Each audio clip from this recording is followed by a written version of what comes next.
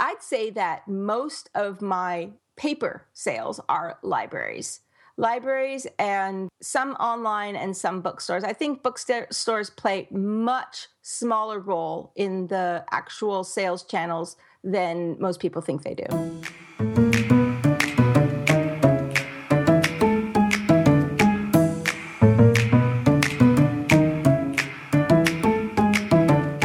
Hi, my name is Taylor Stevens. I am the New York Times best-selling and award-winning author of the kick-ass Vanessa Michael Monroe thrillers, and this is the Taylor Stevens Show with Steve Campbell, and today I have no idea what we're doing. So, Steve, take it away. All right. I've been fascinated for the last few years by something, and it's the way books are sold, especially traditionally published books. I know in talking to you that library sales are really important and bookstore sales are really important versus some other authors that I've spoken to where it's Amazon or nothing, or it may be Amazon and iBook. So let's talk about, for a traditionally published author, where are your books sold? Well, for those who are looking to buy them, everywhere.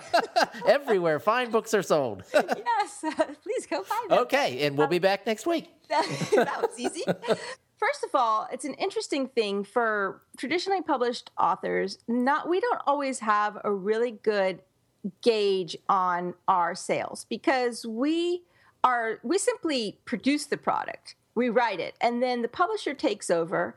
And we're dependent on them to get back with us of, which channel streams the books are selling in. Now, my parent company is Random House, and Random House does have a pretty good author portal, and it allows me to see in terms of whether books are being sold in bookstores or online retail or that, but it doesn't break it down like this many at Barnes & Noble or this many at Books A Million or whatever. So my numbers are a little hazy to that level, but I'm able to see ebook versus print versus hardback versus paperback and such. And it's depended a lot for me based on which book and how far along in the series, what went on sale at when, whatever, because publishers will often do ebook sales whereby, $1.99 for a month to promote the series or whatever. And that's going to affect sales a lot, but it's not going to make much of a dent on my pocketbook because the actual royalties for those are just pennies. So sales versus income is a little bit of a debate. For me, I tend to look at where the actual physical copies are selling because although ebooks are fantastic and I know a lot of people love them, the prices are so variable that it doesn't give me a very good gauge on it's fluid. So I'd say that most of my paper sales are libraries and some online and some bookstores. I think bookstores play much smaller role in the actual sales channels than most people think they do. You surprised me there.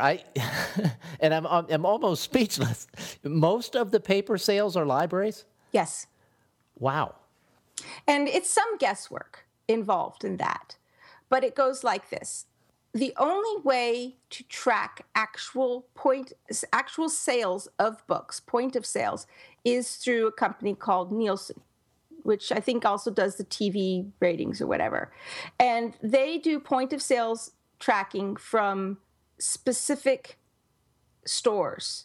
So Nielsen BookScan does not capture every single paper sale. It doesn't capture airport sales. It doesn't capture sales that are being sold at, not that I've really had a chance to do this, but if you go to like a big speaking engagement and then, 100 books are sold, like the author sells their own books there or something, those aren't going to be trackable through there. So what the publisher does is they have they will show you actual point of sales data that they have, and they will show you how many books they have shipped out that have not been returned. And for me, based on since library sales are not caught by Nielsen BookScan, I look at the difference between books shipped and books sold and subtract. And that to me tells me, give or take roughly, how many books are A, in a library, or B, sitting in a store bookshelf somewhere that hasn't been sold yet and hasn't been returned to the publisher. Or C, sitting in a distribution warehouse of Baker and Taylor or one of the big distributors. But most bookstores and the distributors will return books to the publisher within a reasonable amount of time, 3 months, 4 months after the publication date. If they haven't sold them, they're sending them back. So they might keep, 1 or 2 copies on their store shelves, maybe. But for me, in my case, those are mostly just the first and second book. They're not keeping third, fourth, fifth books on their shelves. So when a book has been out by 6 months, for 6 months, I can look at those numbers and pretty much tell you with a fair sense of accuracy how many of those were library sales, because those are the ones that are still out there and haven't been sent back. How close are these estimates that you're making in your own mind? How close do they come to a royalty statement that you might get, 6 months or a year after the release date? Well, it's really hard to gauge that too, because with paper, it's accounted for differently than with ebooks. When an ebook is sold, it's sold.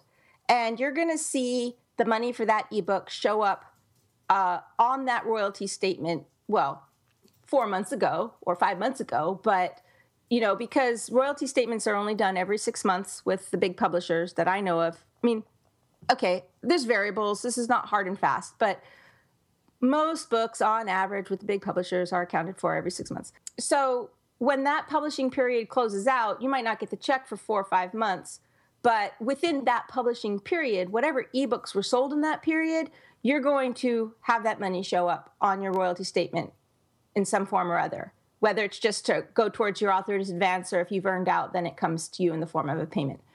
Paper, on the other hand, when a publisher ships these books out, they know a certain number of them are coming back. So they don't write you a check for that. They're like, well, we shipped 6,000 books, but we think at least 3,000 of them are coming back. So we're going to pay you for 2,000 of them. And we're keeping the rest of it on reserve. And then as books come back to them, those reserves start dwindling.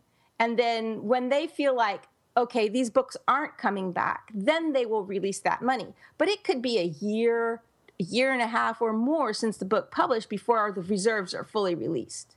So it's really hard to actually do an apples to apples. Oh, I think I sold this many books this month, and this is what I'm seeing on my royalty statement this month. Okay. And how about what we used to call paperback books? Are those still being sold? I mean, I see them at bookstores and things, but it seems like it's more, I don't know, I can't remember the last time I bought a softcover book. Yeah, there's 2 versions of, there's trade paperback, which are sort of a little bit smaller than a hardback book, but with a soft cover on it. And then there's mass market, which are the big fat ones that are sort of shorter and narrower, but wider. Different ones have different appeals to different people, and they have a different marketing, blah, blah, blah, blah, blah. But anyway, they do still do those. Mass market books are much cheaper to buy. So you can buy a mass market for like $6.99 or $7.99 versus a trade paperback, which sells for $14 or $15. So mass markets are obviously, if there's a demand for them, they're going to sell more copies because they're cheaper.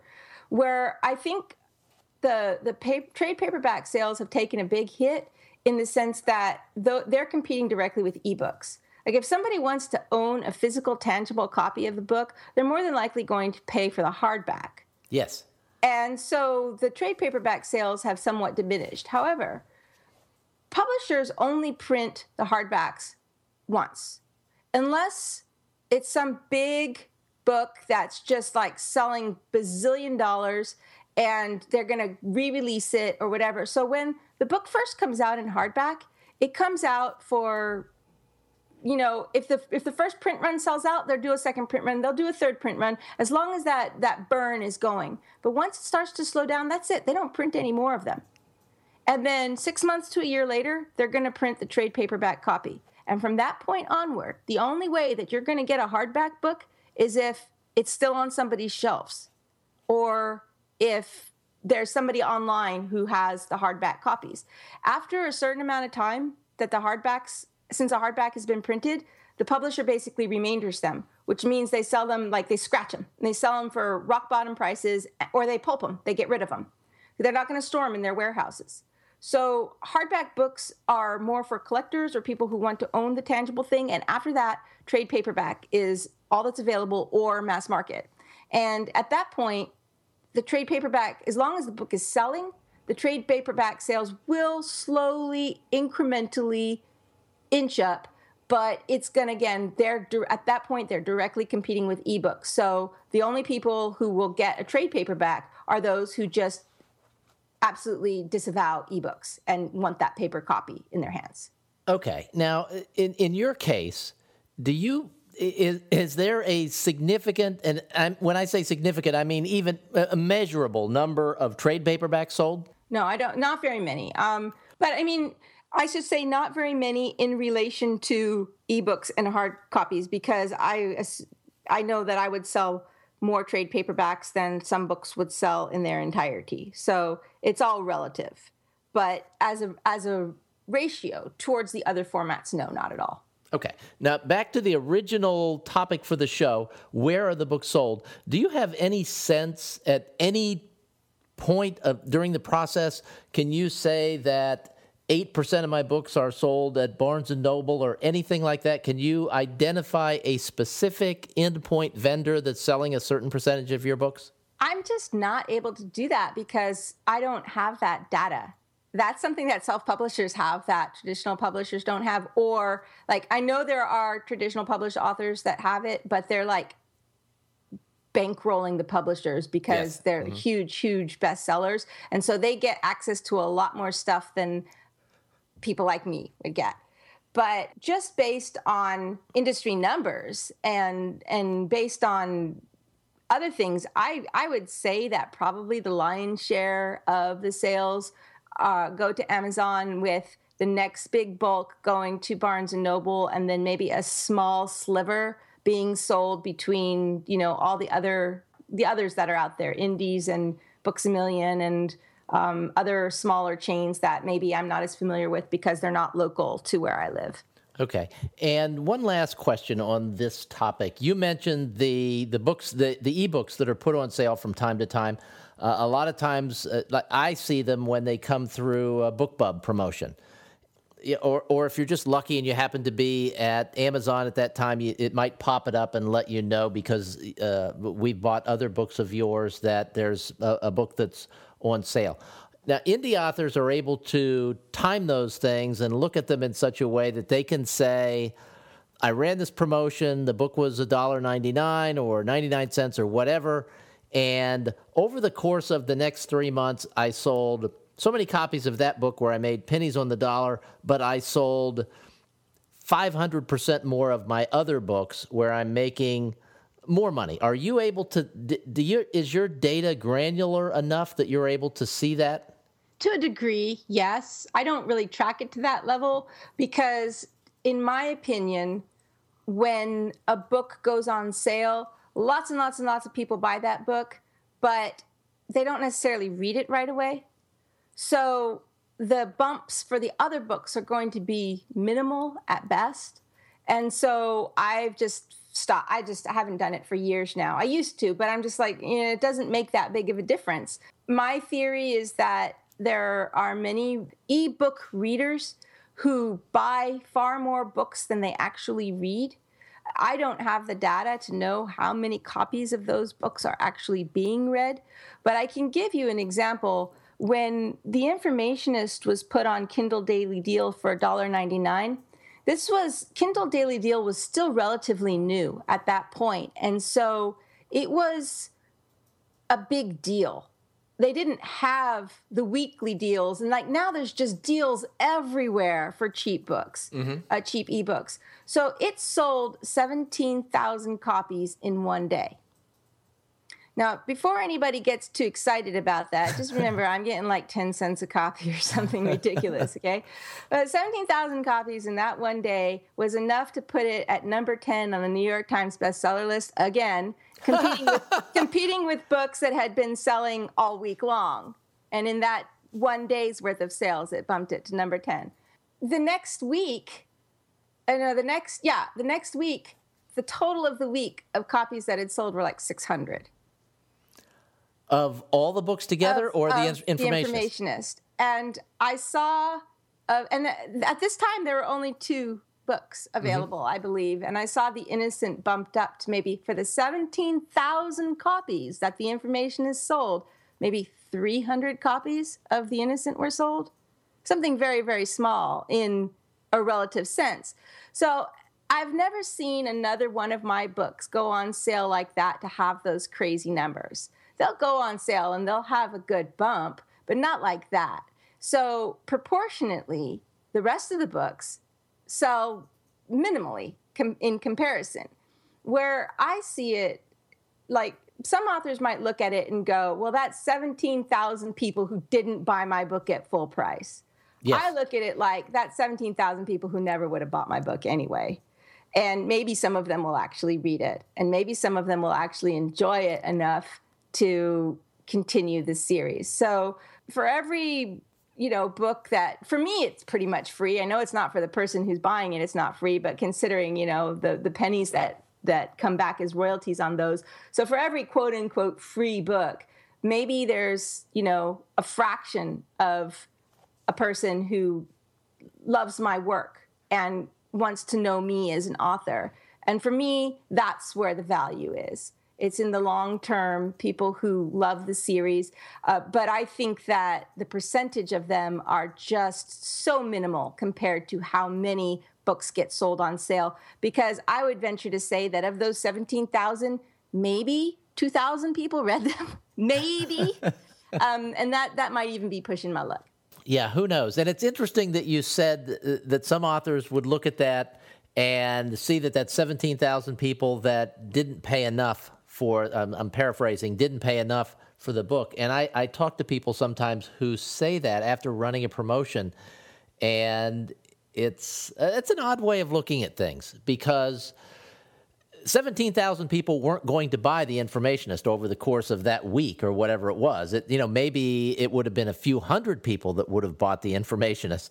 So then you would compare the revenue for 17,000 books versus the revenue for a few hundred books. And as you said, then you're exposed to all of those additional readers. Right. I look at, now granted, see, you pay to go on BookBub and promotions and stuff.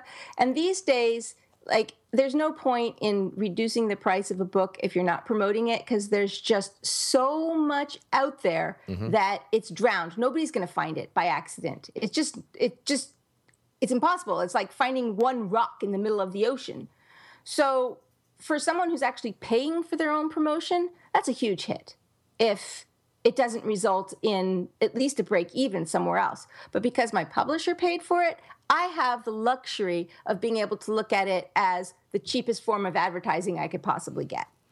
Yes, and even the people who buy the book for $1.99 and never read it, your name registers a little bit more deeply in their mind because they bought one of your books. Yes, or then you get a situation where, and I had something really fun happen the other week, is there's a website called Spy Guys and Gals that's run by a really fun guy named Randall.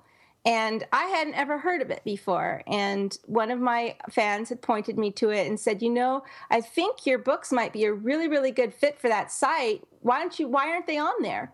So I wrote to him and I said, hey, a fan just pointed me to your site, and, it's really fantastic. And I don't know if you think that my character, Vanessa Michael Monroe, might be a fit for you or not. But if you're interested in including her in your roundup, let me know and I'll see what I can do to make it happen. To get you books. And he wrote me back and he's like, oh, I've had your books on my Kindle for a long time and they've been on my to be read pile. I just never got around to them. But now that you contacted me, I'm going to read them.